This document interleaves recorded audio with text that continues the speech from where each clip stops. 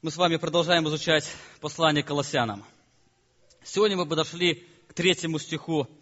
У кого английская Библия, это окончание 2 стиха. В этом стихе апостол Павел говорит очень важные слова. Мы много раз читали эти слова, но чаще всего мы не обращали на них внимания. Эти слова не передают приветствие апостола Павла к церкви. А более того, это не просто приветствие для верующих людей.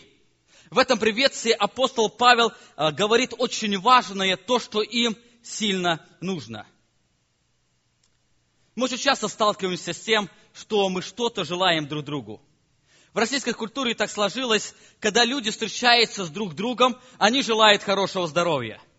Они говорят «здравствуйте». То есть это выражение произошло от слова «здравствовать», то есть быть здоровым, благополучным или благополучно существовать. То есть каждый раз, когда вы говорите человеку «здравствуйте», вы желаете ему хорошего здоровья. На английском языке есть тоже некоторые приветствия, которые что-то желают. Например, утром, когда люди встречаются, они часто говорят «good morning». То есть они говорят «доброе утро», они желают, чтобы человек имел доброе утро. Хорошее утро. Когда вечером люди встречаются, они говорят good evening, то есть доброго вечера. Когда люди идут спать, то часто говорят good night, или на русском языке спокойной ночи. То есть люди желают, чтобы человек спокойно отдохнул, может быть, он имел хорошие сны, или спокойно отдохнул, но люди что-то желают. Более того, мы часто попадаем в такие ситуации, когда мы желаем что-то человеку пожелать особенно. Вот какой-то праздник и юбилей. И чем дороже для нас этот человек, тем мы ответственнее относимся к этому пожеланию. По желанию нам хочется сказать не просто возвышенные слова, а пожелать то, в чем нуждается этот человек. Насколько мы знаем этого человека, мы желаем пожелать ему самого главного, в чем он нуждается. Люди разные желают. Кто-то желает здоровья и счастья, кто-то желает материального благополучия. Когда человеку нечего пожелать, тогда он желает тебе то, что ты сам себе хочешь пожелать. Если проанализировать все пожелания, которые мы делаем, то мы в большей степени они базируются на наших ценностях или на ценностях того человека, кому мы желаем. Недавно я получил подарок от одного близкого для меня человека. Он подарил мне книгу, она называется «Настольная книга пресвитера». Мы живем с ним в разных странах и уже не общались несколько лет. Когда я пролистывал эту книгу, я там нашел старую фотографию церкви, где воспитывался мой отец. Этот снимок был сделан в 1953 году. Как я почитал, тогда отцу моему было 4 года. Но это не все, что я нашел в этой книге. Когда пролистывал эту книгу, где лежала фотография, на той странице было подчеркнуто одно предложение. Я понял, это короткое пожелание для меня. Прочитав это предложение, я очень ясно увидел, что это не просто возвышенные слова, которые автор оставил в этой книге. Это те слова, которые ему казались сегодня надобны для меня. А более того, в этом пожелании я увидел сердце этого человека, который для меня был близок. В этих словах я понял все, что ему сказали обо мне. Более того, в этих словах отражалось все, как он к этому относится. То же самое мы видим, когда апостол Павел приветствует церковь. В этом приветствии он пытается пожелать самого главного.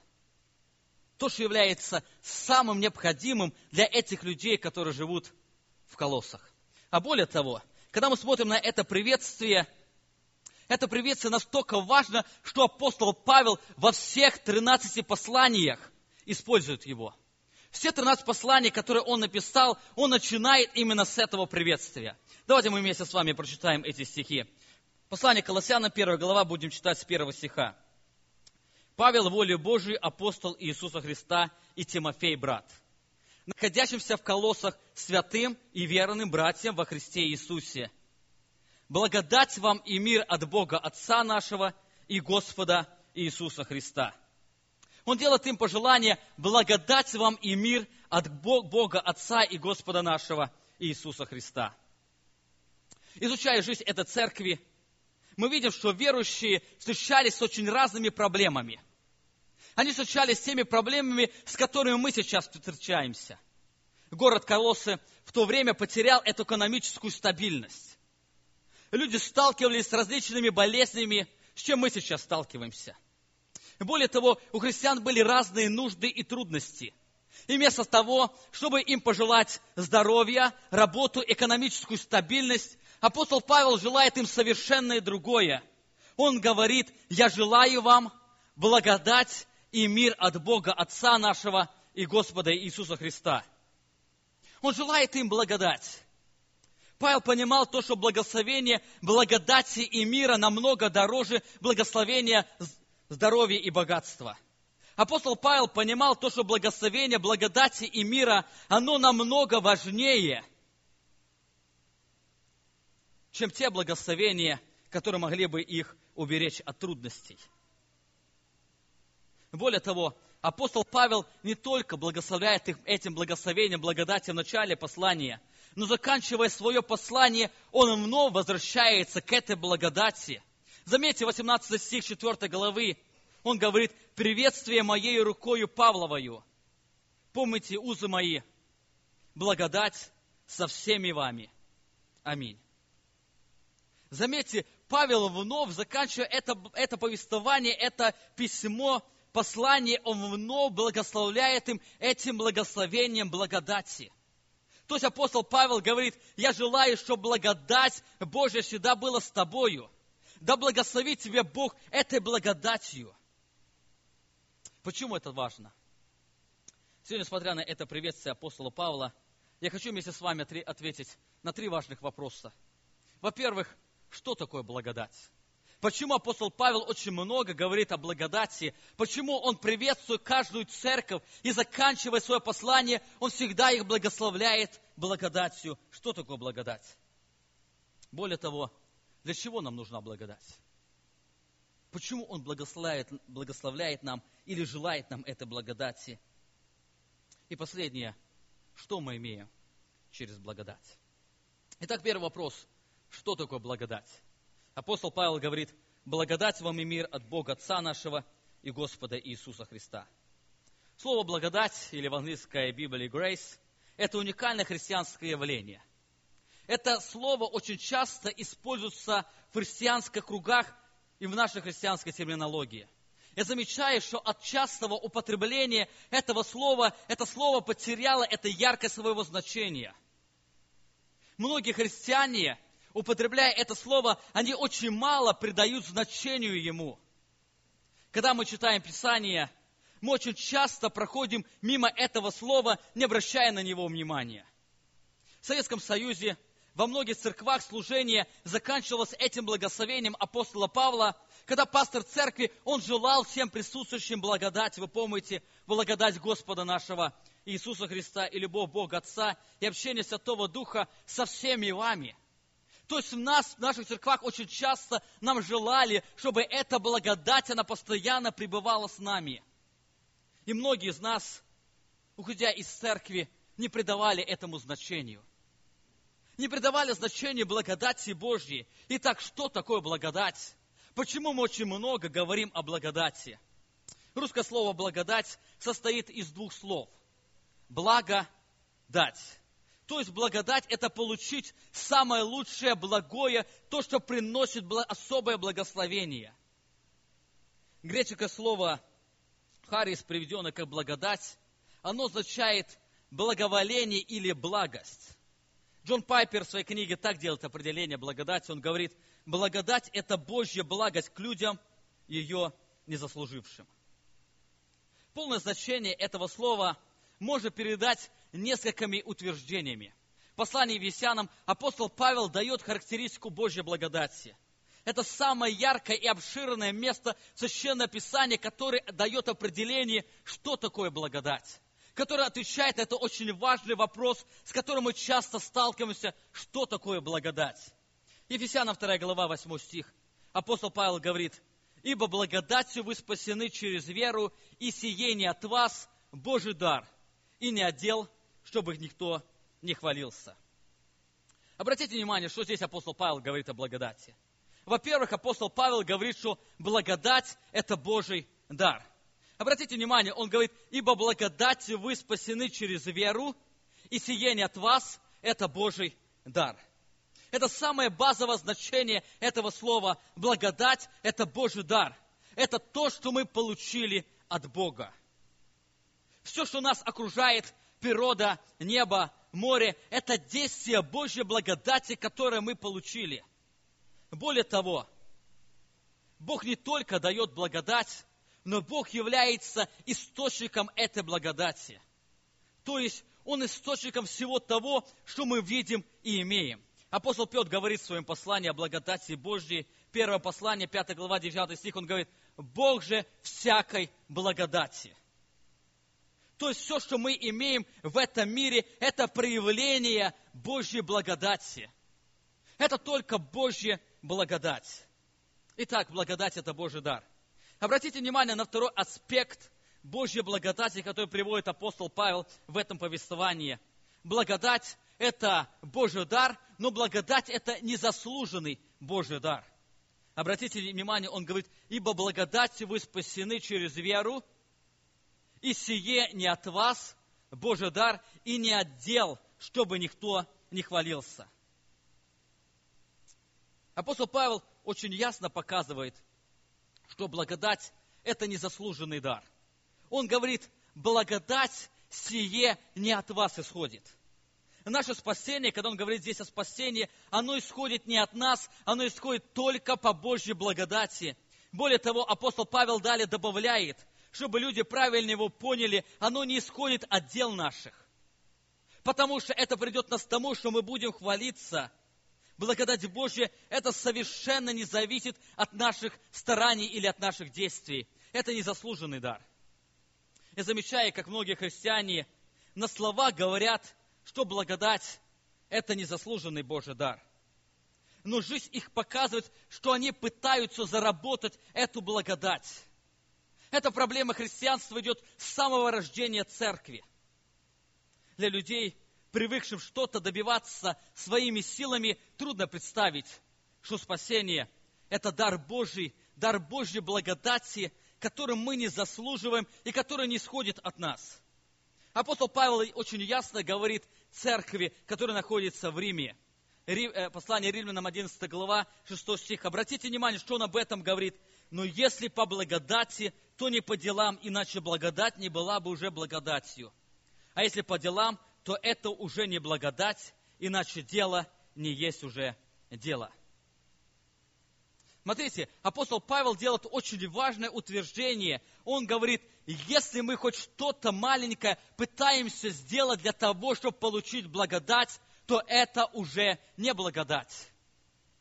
Благодать – это то, что мы получаем полностью незаслуженно. Благодать – это то, что мы получаем 100% даром. Это 100%, который не исходит от нас, это благодать. Если мы что-то пытаемся предписать благодати Божьей, оно уже и не является благодатью.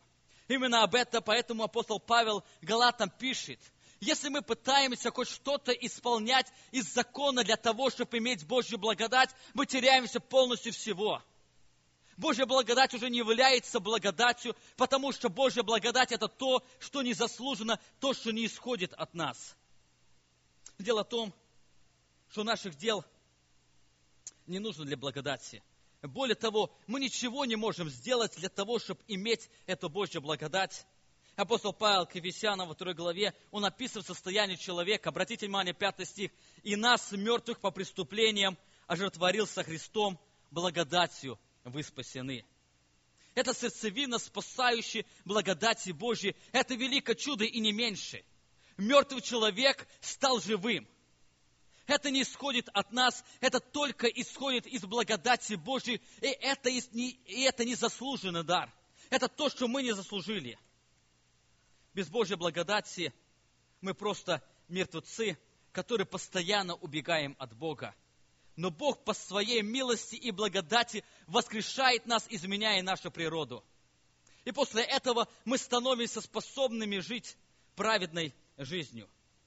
Именно об этом мы с вами говорили в четверг, когда мы говорили то, что святые и верные во Христе Иисусе, они становятся такими не потому, что они что-то сделали для этого, но они стали святыми и верными только потому, что они находятся в Божьей благодати, они находятся в Иисусе Христе.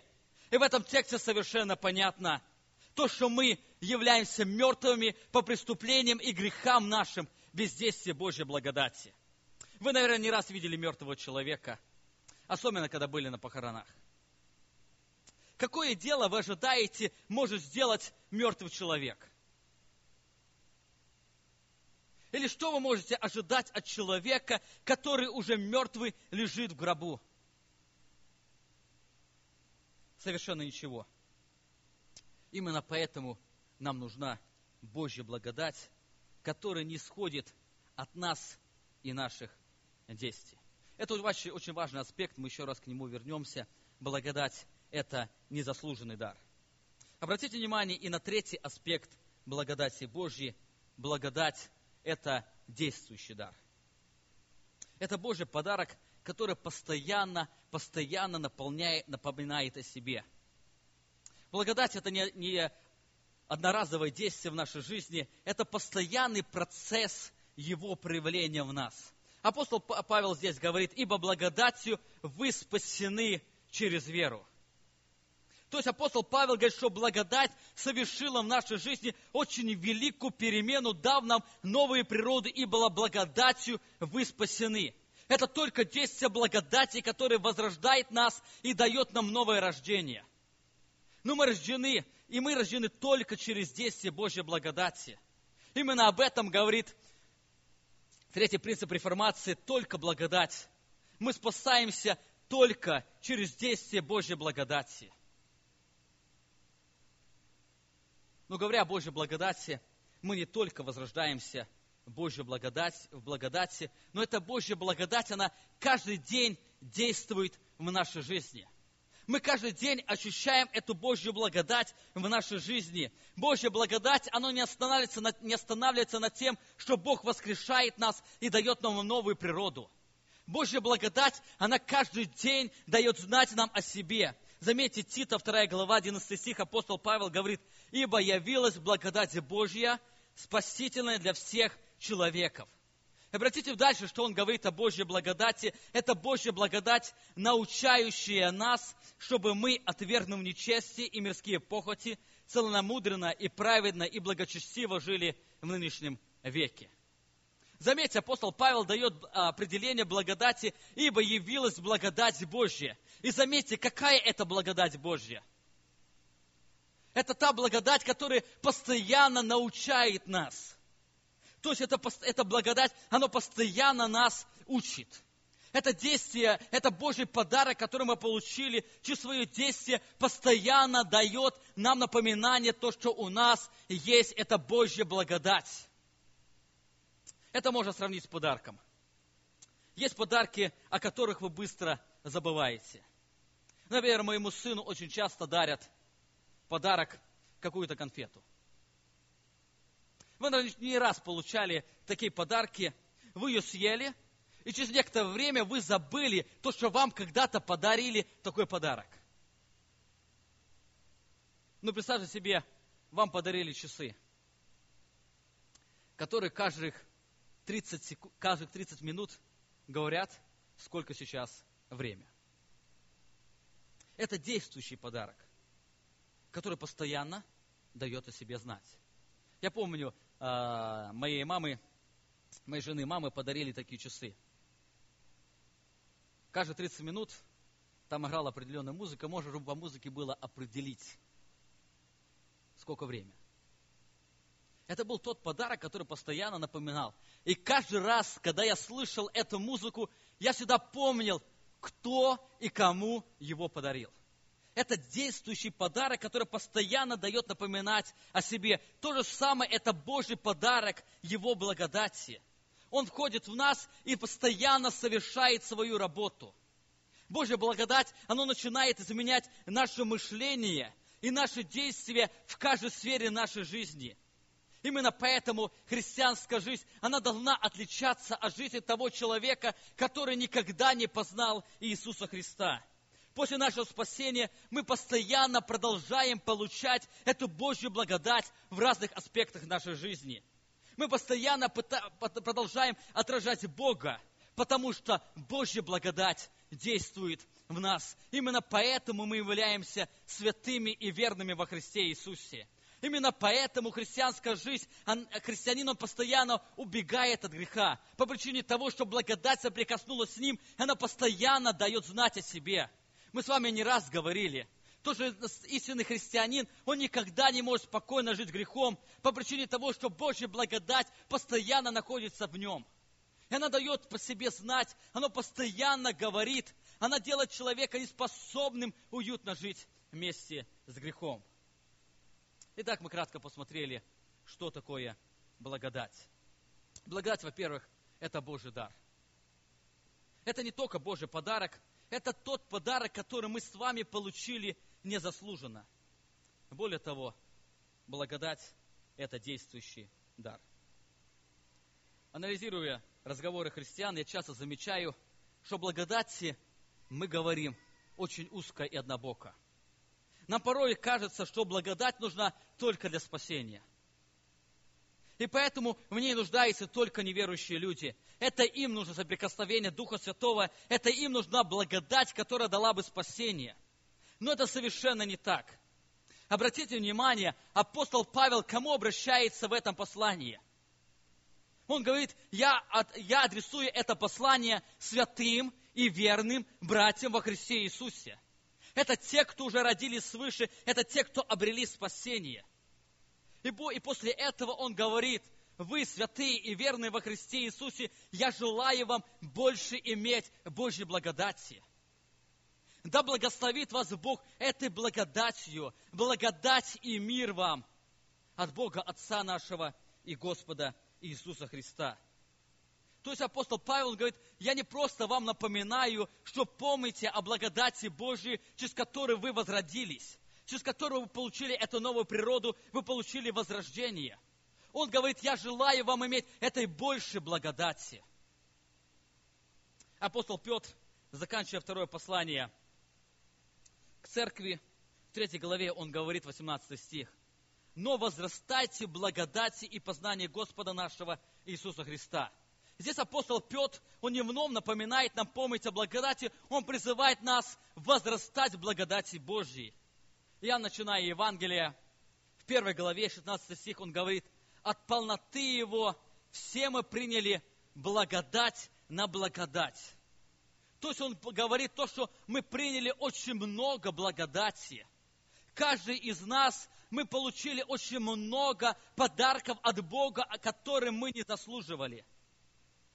2 Тимофея, 1 главе, 2 глава, 1 стихе, апостол Павел обращается к ученику, зная то, что его служение на этой земле уже заканчивается, и он ему говорит, «Итак, Тимофей, укрепляйся, сын мой, в чем? В благодати Христом Иисусом». Он призывает Тимофея постоянно укрепляться в этой благодати. Апостол Павел проповедовал в Антиохии, и он говорит им, Деяния 13 глава, 43 стих, «И убеждали их пребывать в благодати Божьей». Обратите внимание, эти тексты нам говорят о том, что мы постоянно нуждаемся в Божьей благодати. Мы не просто нуждаемся, мы постоянно нуждаемся, чтобы осознавать эту Божью благодать, чтобы возрастать в ней, чтобы укрепляться, чтобы стоять и пребывать в ней. Мы порой не замечаем, что каждый день мы просто утопаем в этой Божьей благодати, в незаслуженном Его даре, который мы получали и получаем. Мы уже получили благодать на благодать, говорит Иоанн. Мы уже получили это много подарков от Бога. Мы уже получили множество благодати, которые мы не заслуживаем. Но несмотря на то, что мы уже получили много, мы постоянно нуждаемся в этой благодати. Именно поэтому апостол Павел, заканчивая послание, он желает чтобы они больше пропитывались и больше имели эту Божью благодать. В этой благодати не только нуждались христиане первого века, в этой благодати нуждается каждый человек, живущий в 21 веке. Итак, возникает вопрос, почему мы постоянно нуждаемся в благодати Божьей? Мы сегодня с братьями разговаривали, я просил их, когда они будут ехать сюда на богослужение, поговорить с женами своими о Божьей благодати. Посмотреть, в каких сферах они получают эту Божью благодать. Более того, в какой сфере Бог желает, чтобы у них эта Божья благодать умножалась. Ответ на этот вопрос, почему мы постоянно нуждаемся в Божьей благодати, он исходит из понимания действия Божьей благодати. Самое первое, где мы встречаемся с проявлением Божьей благодати, то есть Божьим незаслуженным подарком, это нашей физиологической жизни или нашей физической жизни. Мы живем с вами только благодаря благодати Божьей. Эту благодать даже испытывают те, кто отвергает существование Бога. Мы повелились на этой земле, это уже проявление благодати Божьей.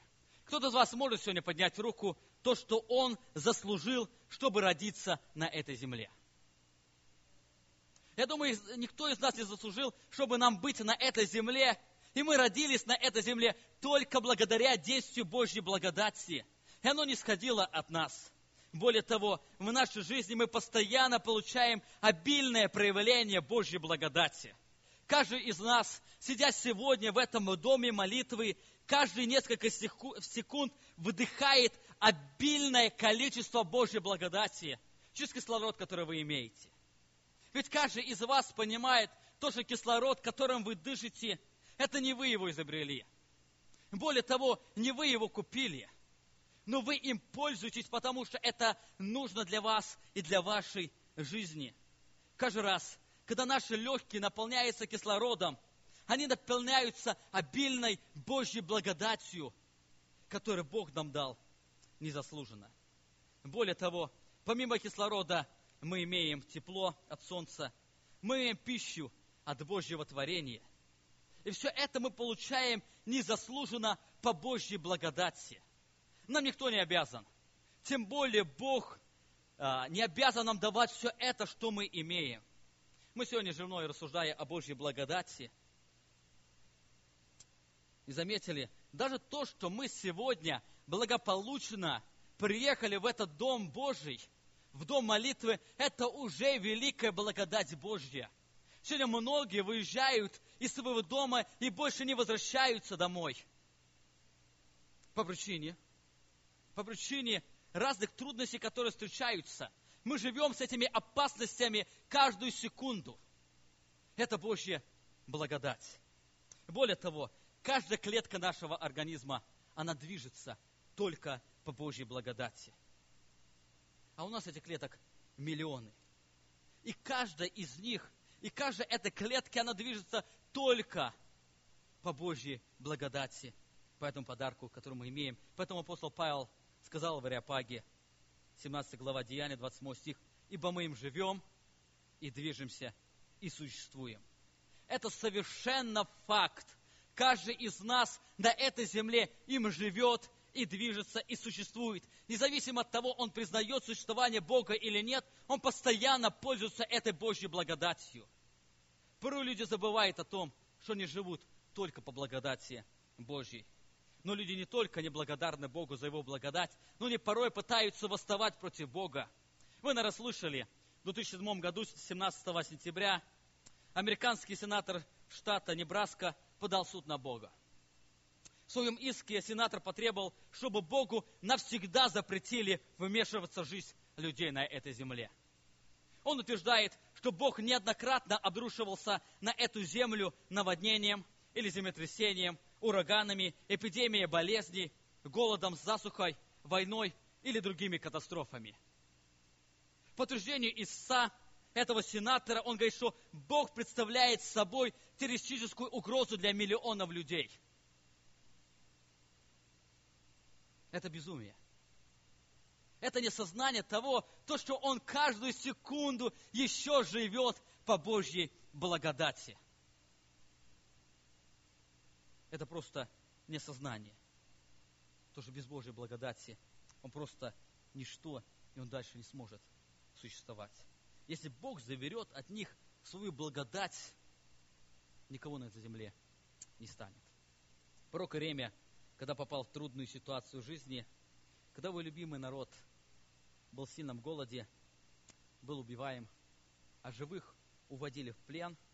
И смотря на это тяжелые страдания его любимого народа, может, там были его родственники, друзья, он очень ясно понимал, что даже в этой ситуации он продолжает испытывать благодать Божью.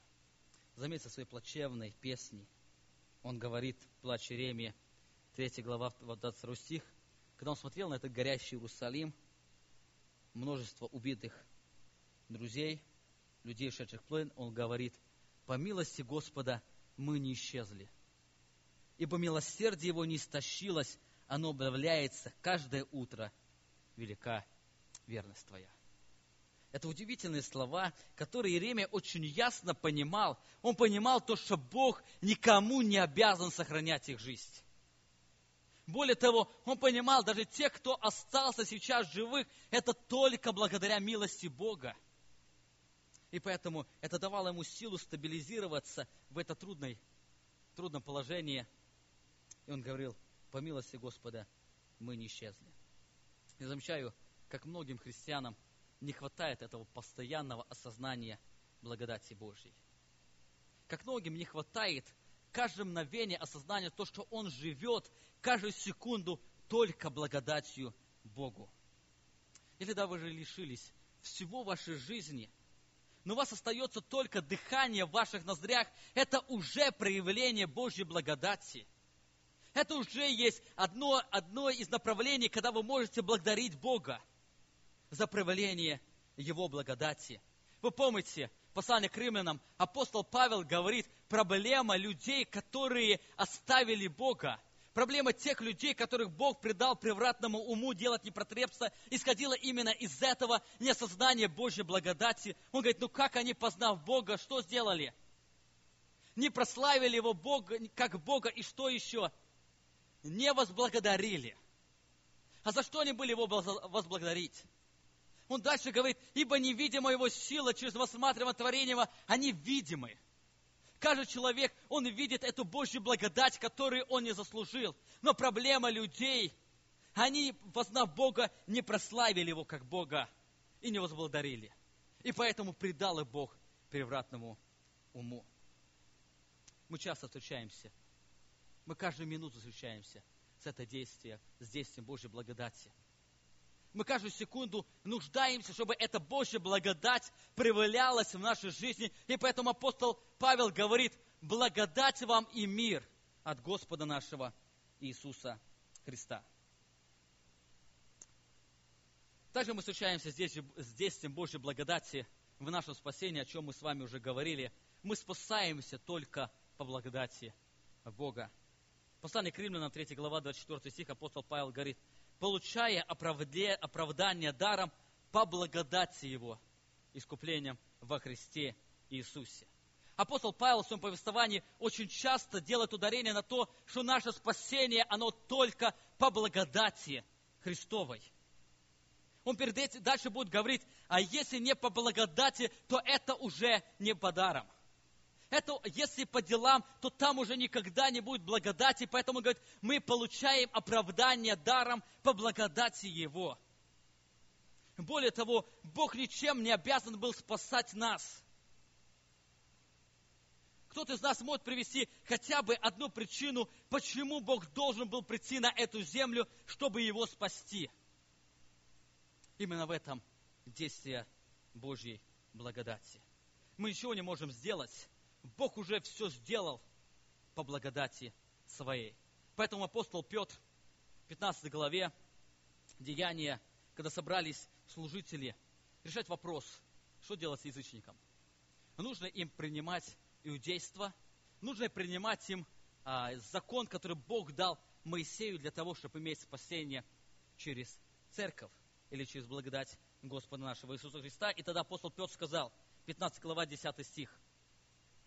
«Что же ныне искушаете Бога, желая возложить на вы учеников иго, которые не могли понести ни отцы наши, ни мы?» Заметьте, 11 стих, он говорит, «Но мы веруем, что благодатью Господа нашего Иисуса Христа спасаемся, как и они». Заметьте, он говорит, что мы веруем, что незаслуженным даром от Бога мы спасаемся, как и они, которые имеют спасение. Апостол Петр очень ясно показывает, что все усилия человека, они не помогут достигнуть спасения. Человек может получить спасение только благодаря благодати Божьей. Рассказывают об одном человеке, который хотел посетить евангелиционное собрание, но пришел очень поздно. Рабочие уже собирали палатку, где проходило это собрание. Расстроенный тем, что ему не удалось встретиться с евангелистом, он спросил там у рабочего, который собирал палатку, он говорит, что мне нужно делать, чтобы получить спасение? Рабочий был верующим и говорит, слишком поздно. Вы уже ничего не можете сделать. Испуганный мужчина спросил, что вы имеете в виду? Что это значит быть слишком поздно? Верующий ответил, труд уже завершен. Вам ничего не надо делать, а только принять этот дар по благодати через веру. Поэтому апостол Павел говорит, Ефесянам 2 глава, 8 стих, «Ибо благодатью вы спасены через веру, и сей не от вас Божий дар, и не от дел, чтобы никто не хвалился». Каждый из нас мы имеем спасение только по благодати Божьей. Замечая, как многим христианам не хватает этого полного осознания, что наше спасение только по благодати Бога. Мы святые и верные только благодаря благодати Бога, которую Он дает нам даром. Замечая, как многие христиане сами пытаются генерировать праведность, чтобы иметь спасение. Именно поэтому сегодня очень много поломанных жизней людей. Они достаточно полагаются и верят в благодать Божью. Именно поэтому нам нужно постоянно возрастать в понимании Божьей благодати, чтобы мы помнили, что мы, имея спасение, мы умеем только благодаря праведности Иисуса Христа через веру, которую мы получаем благодаря благодати Божьей. Нам нужно это постоянное осознание. Читая все послания, которые мы сталкиваемся, изучая историю христианской церкви, мы видим, как часто христианство, оно теряло этот фокус благодати Божьей. Как часто христианство, оно пыталось что-то добавить к этой благодати Божьей. Именно поэтому в 16 веке реформаторы, они сказали, что только благодать Божья, соло гратия, спасение только по благодати и больше ничего. Это искушение, оно постоянно наполняет многих христиан. Я замечаю, как наше современное христианство, оно очень много пытается добавить. Как часто мы слышим, не делай того, потому что спасение потеряешь. Как часто мы слышим, тебе нужно сделать то или другое для того, чтобы иметь это спасение. Апостол Павел говорит, мы спасение получаем только по благодати Божьей. Эту благодать мы получаем через веру в Иисуса Христа. И больше ничего не надо. Не от дел наших, не от действий наших, которые исходят. Как часто вы, наверное, слышали, когда вы говорите, что спасение только по благодати, люди спрашивают, а как же дела тогда? Это неосознание идет Божьей благодати. Именно Божья благодать, придя в нашу жизнь, оно изменяет сущность нашу. И мы будем жить христианской жизнью. Бог через время говорит, и вы будете ходить в заповедях моих, и законы мои будете соблюдать и выполнять. Почему? Потому что вы будете иметь участие в Новом Завете. Нам постоянно нужно напоминание, нам постоянно нужно наполнение этой Божьей благодатью для того, чтобы осознавать то, что Божья благодать – это незаслуженный дар, который Бог проявил в нашем спасении. Более того, мы не только живем по Божьей благодати, мы не только спасаемся по Божьей благодати, но мы преображаемся в образ Иисуса Христа только благодаря Божьей благодати, данной нам. Иисус Христос молится Отцу в пересвященнической молитве, говоря, Иоанна 17 глава, 17 стих. «Освети их истиною Твоею, Слово Твое есть истина». Наше освящение, оно очень сильно связано с нашим отношением к Божьему Слову. Более того, наше понимание Божьего Слова, оно непосредственно связано с действием Его благодати. Именно поэтому апостол Павел в этом послании, он будет молиться о верующих. И посмотрите, о чем он молится. 1 глава, 9 стих. «Посему и мы с того дня, как о сем услышали, не перестаем молиться о вас и просить, чтобы вы исполнились познанием воли Его во всякой премудрости и разумении духовном, чтобы поступали достойно Бога, во всем угождая Ему, принося плод, во всяком деле благом и возрастая познание Бога». Обратите внимание на прошение апостола Павла. Он молится Богу. Он не говорит верующим, которые в Колоссах, пожалуйста, сделайте это или другое. Он молится Богу и говорит, Господи, исполни их познанием воли Его. Каким познанием? Он говорит, познанием во всякой премудрости и разумением духовном. Обратите дальше, почему им нужно это познание. Почему он молится о том, чтобы Бог исполнил их этим познанием, чтобы они поступали достойно Бога во всем угождая Ему. Это наше освящение. Оно непосредственно связано с Божьей благодатью и с познанием Божьей воли. Наше познание Божьей воли, оно непосредственно связано с соприкосновением со Священным Писанием. Но наше понимание Священного Писания, оно непосредственно связано с Духом Святым. С действием Божьей благодати. Вы помните, после распятия Иисус Христос встречает двух учеников, идущих в Эмаус. Они расстроены, они говорят, а мы думали, то, что будет тот, и что Христос говорит. Несмысленный сердцем и медлительный верит тому, о чем говорили пророки. И когда Он рассказывал им, объясняя пророческое слово Писания, говорит, и открыл им Бог ум к разумению Писания. И тогда они поняли. Сегодня очень многие люди открывают Библию, и они не понимают, о чем там говорится, по причине того, им нужно действие Божьей благодати. То, что вы познали Бога, то, что Бог даровал вам понимание веры в праведность Иисуса Христа, это только действие Его благодати. Апостол Павел пишет Титу, 2 глава, 11 стих. «Ибо явилась благодать Божия, спасительная для всех человеков, научающая нас, чтобы мы, отвергнув нечестие и мирские похоти, целомудренно и праведно и благочестиво жили в нынешнем веке». Здесь очень ярко видно, что благодать Божья, которую дает нам Бог, она не только дает нам спасение, но эта благодать пропитывает каждую клетку нашего сознания и учит нас. Обратите внимание, чему нас учит Божья благодать? Отвергнуть нечестие, мирские похоти, научиться целомудренно, праведно и благочестиво жить в нынешнем веке, когда мы сейчас живем, то есть жить благочестивой жизнью.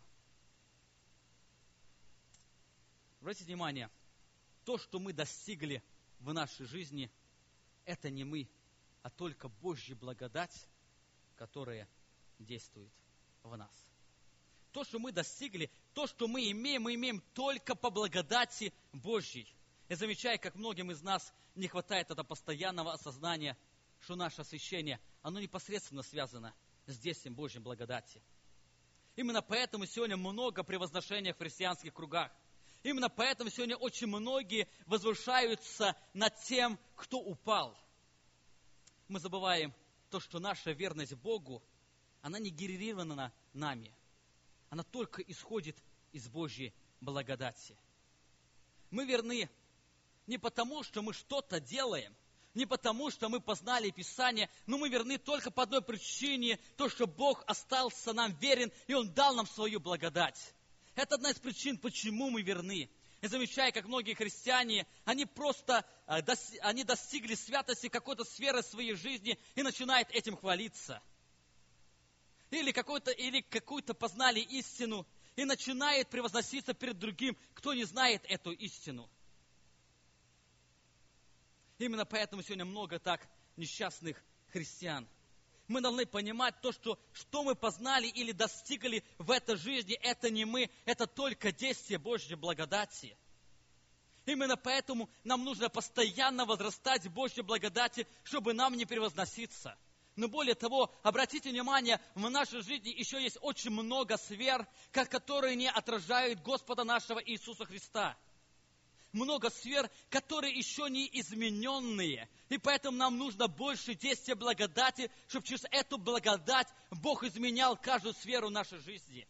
Именно поэтому апостол Павел говорит, я вам желаю еще больше благодати, чтобы она проявлялась в вашей жизни. Каждое изменение в нашей жизни – это только действие Божьей благодати. Именно поэтому мы тогда не будем превозноситься пред другими людьми. Именно поэтому мы не будем превозноситься перед тем, кто упал. По причине того мы понимаем, это не мы стоим в вере. Это только действие Божьей благодати, которое держит нас, который дает нашему разуму понимание и желание преображаться в образ Господа нашего Иисуса Христа. Итак, мы говорили, благодатью мы живем на этой земле. Более того, через благодать мы имеем спасение. Мы не только имеем спасение, но наше освящение в этой жизни, наше преображение в образ Иисуса Христа, оно происходит только через действие Божьей благодати. И последнее. Мы совершаем служение только благодаря благодати Божьей. Апостол Павел очень сильно это понимал и практиковал в своей жизни. Помните, с вами говорили, 1 Коринфянам 15 глава, 9 стих, он говорит: «Ибо я наименьший из всех апостолов, и недостоин называться апостолом, потому что гнал церковь Божию. Но благодатью Божию есть то, что есть, и благодать его во мне не была тщетна, но я более всех их потрудился. Не я, впрочем, а благодать Божия, которая была со мною». Мы с вами говорили, это послание было написано во время 3-го миссионерского путешествия, когда апостол Павел находился в Эфесе. До этого времени апостол Павел уже совершил очень много работы на ниве Божьей. И он уже отчетливо видел то, что он потрудился больше других апостолов. Более того, во втором послании он будет говорить, которое написал он через год, он говорит о многих страданиях, которые он уже перенес. Он много страдал за проповедь Евангелия. Но среди этого он очень хорошо понимал то, что все, что он сделал в своей жизни, это не он. Это только действие благодати Божьей. Он видел, все, что он сделал, это не он. Он просто был инструментом в руках Иисуса Христа. Поэтому апостол Павел говорит, что слава за служение, которое я совершил, она не мне, а только Богу, который совершал это служение. Именно поэтому апостол Павел видел то, что он наименьший из всех апостолов. Заметьте, когда апостол Павел говорит о себе, он не пытается себя сравнивать с другими людьми. Более того, он не пытается на себя смотреть тем, кем он сейчас является. Он был великим апостолом. Бог дал ему очень множество откровений. С ним советовались даже другие апостолы, которые были при Иисусе Христе. Он написал очень много посланий. Эти послания уже принимали за священное Писание. Он понимал то, что Бог уже очень много сделал через него. Но заметьте, он не смотрит на себя через призму тем, кем он есть, потому что он понимает, это не он, это только Божья благодать. Но он сравнивает себя с тем, кем он был раньше. Смотрите, он говорит, я наименьший из апостолов и недостоин называться апостолом. Почему? Потому что я знаю, я сам просто гнал церковь. То, что сейчас проповедую, это не я, это Божья благодать. Но сам я просто гонитель и сильный гонитель церкви. Именно поэтому я недостоин, я самый наименьший из всех апостолов, из всех грешников, он будет потом говорить. По той причине он себя видел тем, кем он является, а не тем, кем его сделал Бог. Кем его сделал это Бог, это только благодаря благодати Божьей, и не ему должна быть слава. Не он должен превозноситься. Это только слава Богу. Как часто нам этого понимания не хватает. Как часто мы забываем, что кем мы были, но мы пытаемся подчеркнуть, кем мы сейчас являемся. Заметьте, эта причина стала причиной многих войн внутри церкви. Или по этой причине сегодня много конкуренции в служении между христианами. Они забывают, кем они являлись и кем они сейчас по благодати Бога. Они забывают то, что они имеют, это только действие Божьей благодати. Я уже говорил когда-то, когда кто-то сварил вкусную картошку, мы почему-то не хвалим кастрюлю, но мы хвалим того, кто сварил или изготовил эту картошку. Но почему-то в духовном мире мы думаем, что кастрюля, она должна быть похвалы. То, что инструмент его должны все хвалить. Нет, мы недостойны похвалы. Потому что мы только являемся инструментом Божьим, через который Бог проявляет свою благодать на этой земле. Именно поэтому нам нужно постоянно возрастать в понимании Божьей благодати, чтобы нам не превозноситься. Нам нужно понимать, это не мы, то, что мы сделали, это совершенно не мы, это только Божья благодать. Именно это сознание, оно приводит к смирению и истинному служению друг другу. Более того, в нашей жизни мы еще нуждаемся в том, чтобы совершать служение для созидания церкви. Мы должны понимать, что сами мы ничего не можем сделать без Бога. Именно поэтому апостол Павел говорит, вам нужна благодать Божья. Перед вами стоит еще великое служение. Перед вами стоит еще много моментов, когда вам нужно провозглашать Его Слово, и поэтому вам нужна благодать Божья. Именно поэтому нам нужна с вами благодать Божья. И Бог, и апостол Павел говорит, я желаю вам больше этой благодати, чтобы Бог проявлялся через вас. Никто из нас не заслуживает того, что Бог делает через нас. Итак, мы коснулись 4 аспектов нашей жизни, где мы испытываем действие Божьей благодати. Мы с вами говорили, мы живем действием Божьей благодати, мы спасаемся благодатью Божьей. Мы освящаемся или преображаемся в образ Иисуса Христа только по благодати Бога. Мы несем служение только благодаря благодати Божьей. Этот список можно продолжать, потому что все сферы нашей жизни, они зависят и исходят только от благодати Божьей. У нас не дает время больше говорить о благодати Божьей. Я хочу сказать несколько слов, что мы имеем через благодать. Апостол Павел, обращаясь к Колоссянской церкви, он говорит, благодать вам и мир от Бога Отца нашего, Господа Иисуса Христа. Кто-то сказал, мир – это продукт благодати. Джон МакАртур пишет в книге «Благодать – источник, которого мир – река». Греческое слово «ирена», переведено как «мир» или по-английски «peace», оно говорит о гармонии, о согласии, о отсутствии войны. Слово «мир» являлось еврейским приветствием, которое апостол Павел очень хорошо знал. Еврейское слово «шалом» или «мир», оно имеет более глубокое значение, чем греческое слово. Еврейское слово «шалом», оно говорит и означает свобода от беспокойствия. Это состояние внутреннего спокойствия или покой, который есть у человека внутри. Это полное ощущение покоя и внутренней стабильности. Более того, обратите внимание, то, что эти два фактора, они идут вместе, благодать и мир. Греческое слово «кая», переведенное как «ки», оно связывает это слово, его можно перевести как «равно как». То есть апостол Павел говорит, что мир является продуктом Божьей благодати. Или без благодати нет мира. Сначала благодать, а потом мир, который исходит из благодати. Благодать равно как и мир. Я желаю вам от Господа Отца нашего и Господа Иисуса Христа. Я хочу посмотреть на 3 аспекта мира, которые мы имеем в Иисусе Христе. Во-первых, мы имеем мир с Богом. Дело в том, что грехопадение – это не просто человек съел запретный плод. Это открытое восстание против Бога. Впоследствии грехопадения, мы уже с вами говорили, это не просто Адам и Ева были изгнаны из рая. Впоследствии грехопадения, оно намного глубже. Это природа, пораженная грехом. Это природа, враждующая с Богом. И поэтому апостол Павел говорит, Римлянам 5 глава 9 стих. «Ибо если, будучи врагами, мы примирились с Богом смертью Сына Его, то тем более, примирившись, спасаемся смертью, жизнью Его». Это основная причина, почему нам нужно Евангелие. не потому, что у кого-то семья разваливается.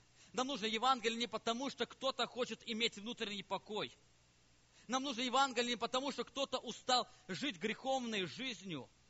Но истинная мотивация, она заключается здесь. Каждый человек имеет более серьезную проблему. Это проблема вражды с Богом.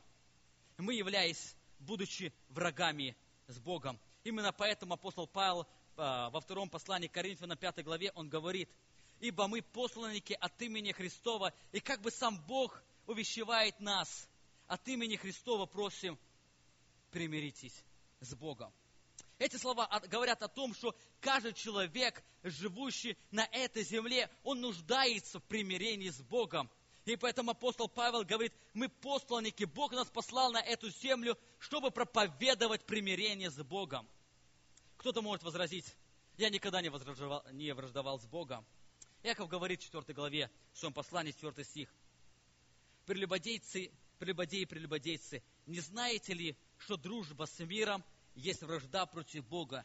Итак, кто хочет быть другом миру, тот становится врагом Богу».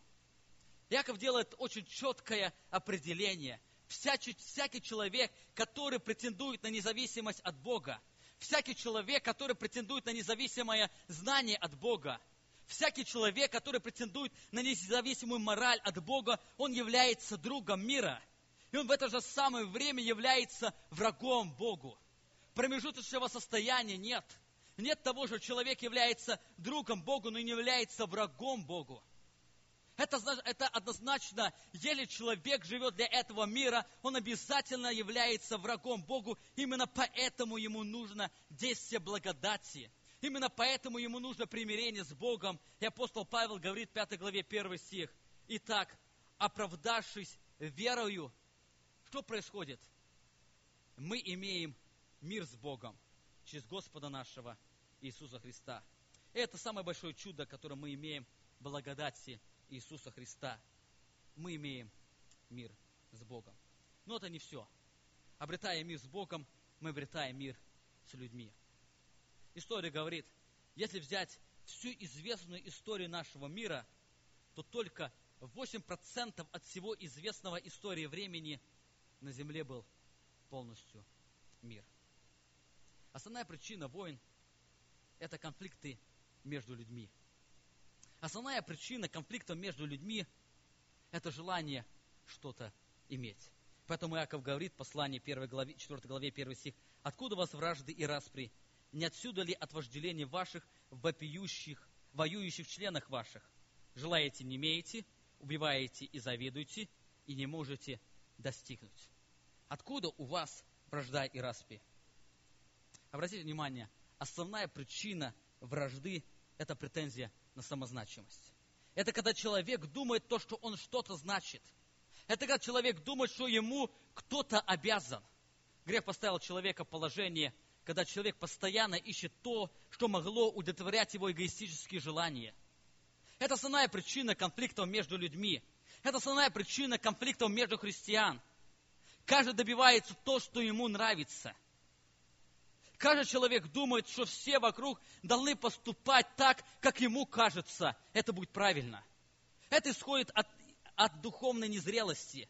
Поэтому апостол Павел, обращаясь к верующим, он говорит: «Святые верные, я желаю вам, чтобы Бог благословил вас благодатью, которая является источником мира». Чем больше человек осознает благодать Бога, тем больше человек пропитывается этой благодатью, тем больше он имеет мир между людьми. Мы с вами говорили об апостоле Павле. Посмотрите, что его делало таким стабилизирующим человеком, таким стойким человеком, не враждующим человеком. Он говорит, 15 глава, 9 стих: «Ибо я наименьший из апостолов и недостоин называться апостолом, потому что гнал церковь». Это очень трезвая оценка себя. Он говорит: я недостоин что-то иметь. Я не имею никакой претензии на себя, потому что я самый маленький. Он говорит о себе в 4 главе 3 стих: «Для меня очень мало значит, что судите обо мне вы, или как судят другие люди, ибо я сам не сужу о себе. Ибо хотя ничего не знаю за собою, но тем не оправдываюсь, судья же мне Господь. Павел не пытался достигнуть особого положения между людьми.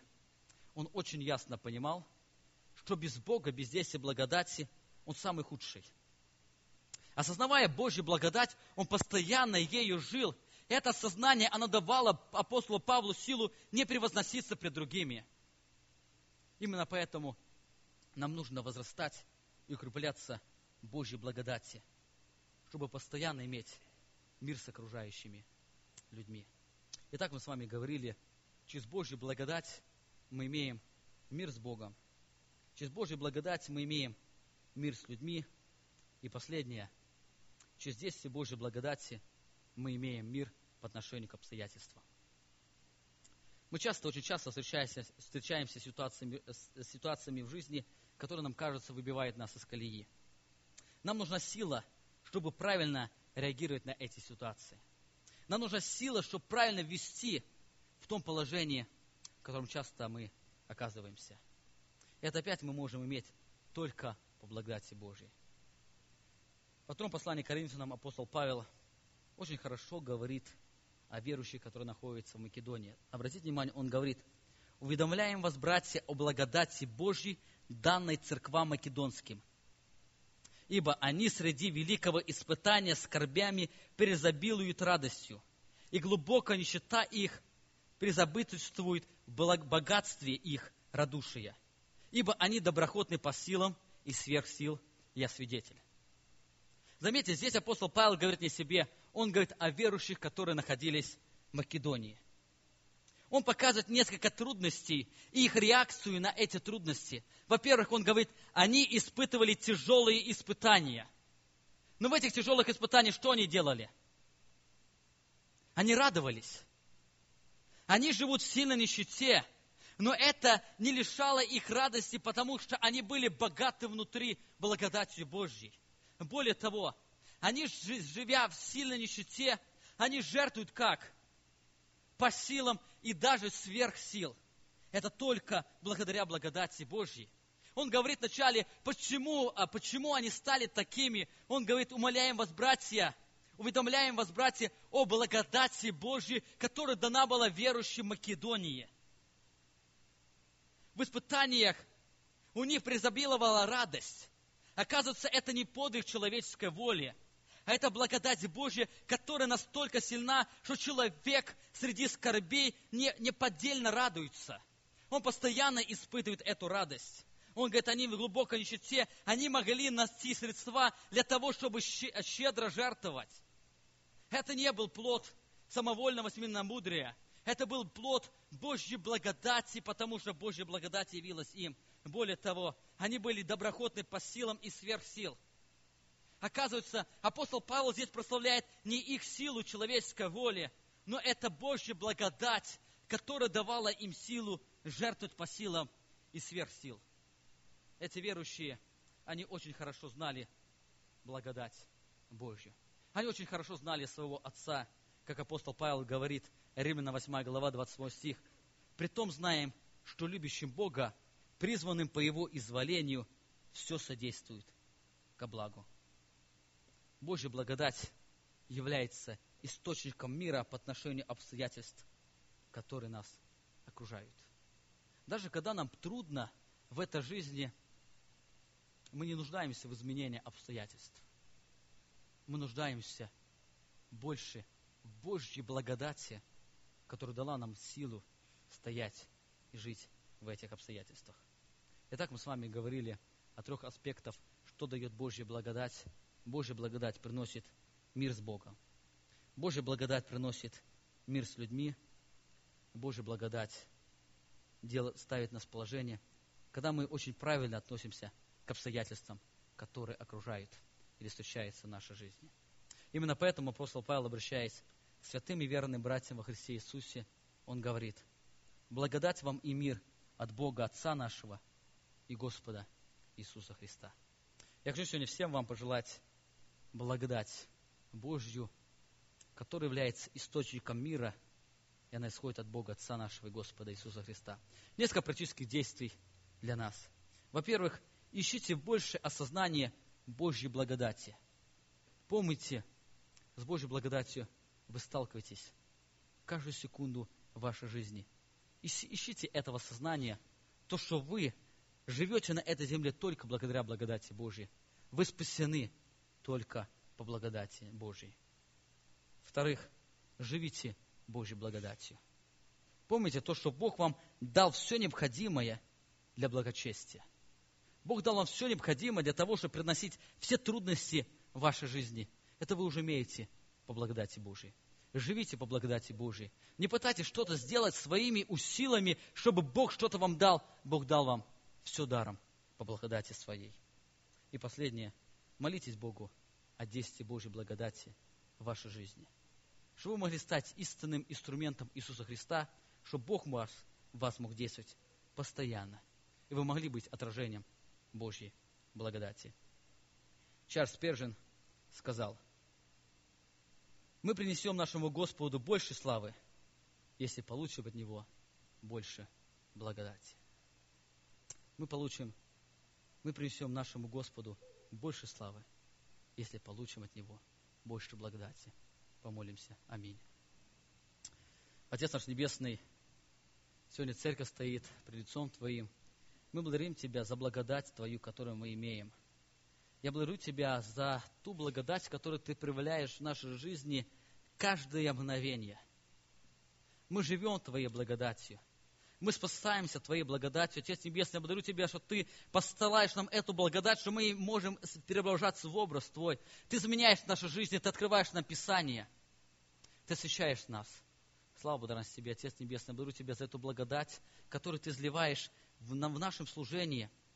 И Ты являешься созидателем поместной церкви. И Ты используешь нас как инструмент для того, чтобы созидать самое дорогое в Твоих очах. Это церковь, тело Твое, Отец Небесный. Я прошу Тебя за церковь. Пошли нам постоянно искать осознание этой Божьей благодати, которую мы имеем. Чтобы мы постоянно помнили, что каждое мгновение мы живем и существуем только по благодати Твоей. Даруй нам полное осознание, то, что наше спасение, оно не от нас, оно исходит только по благодати Твоей.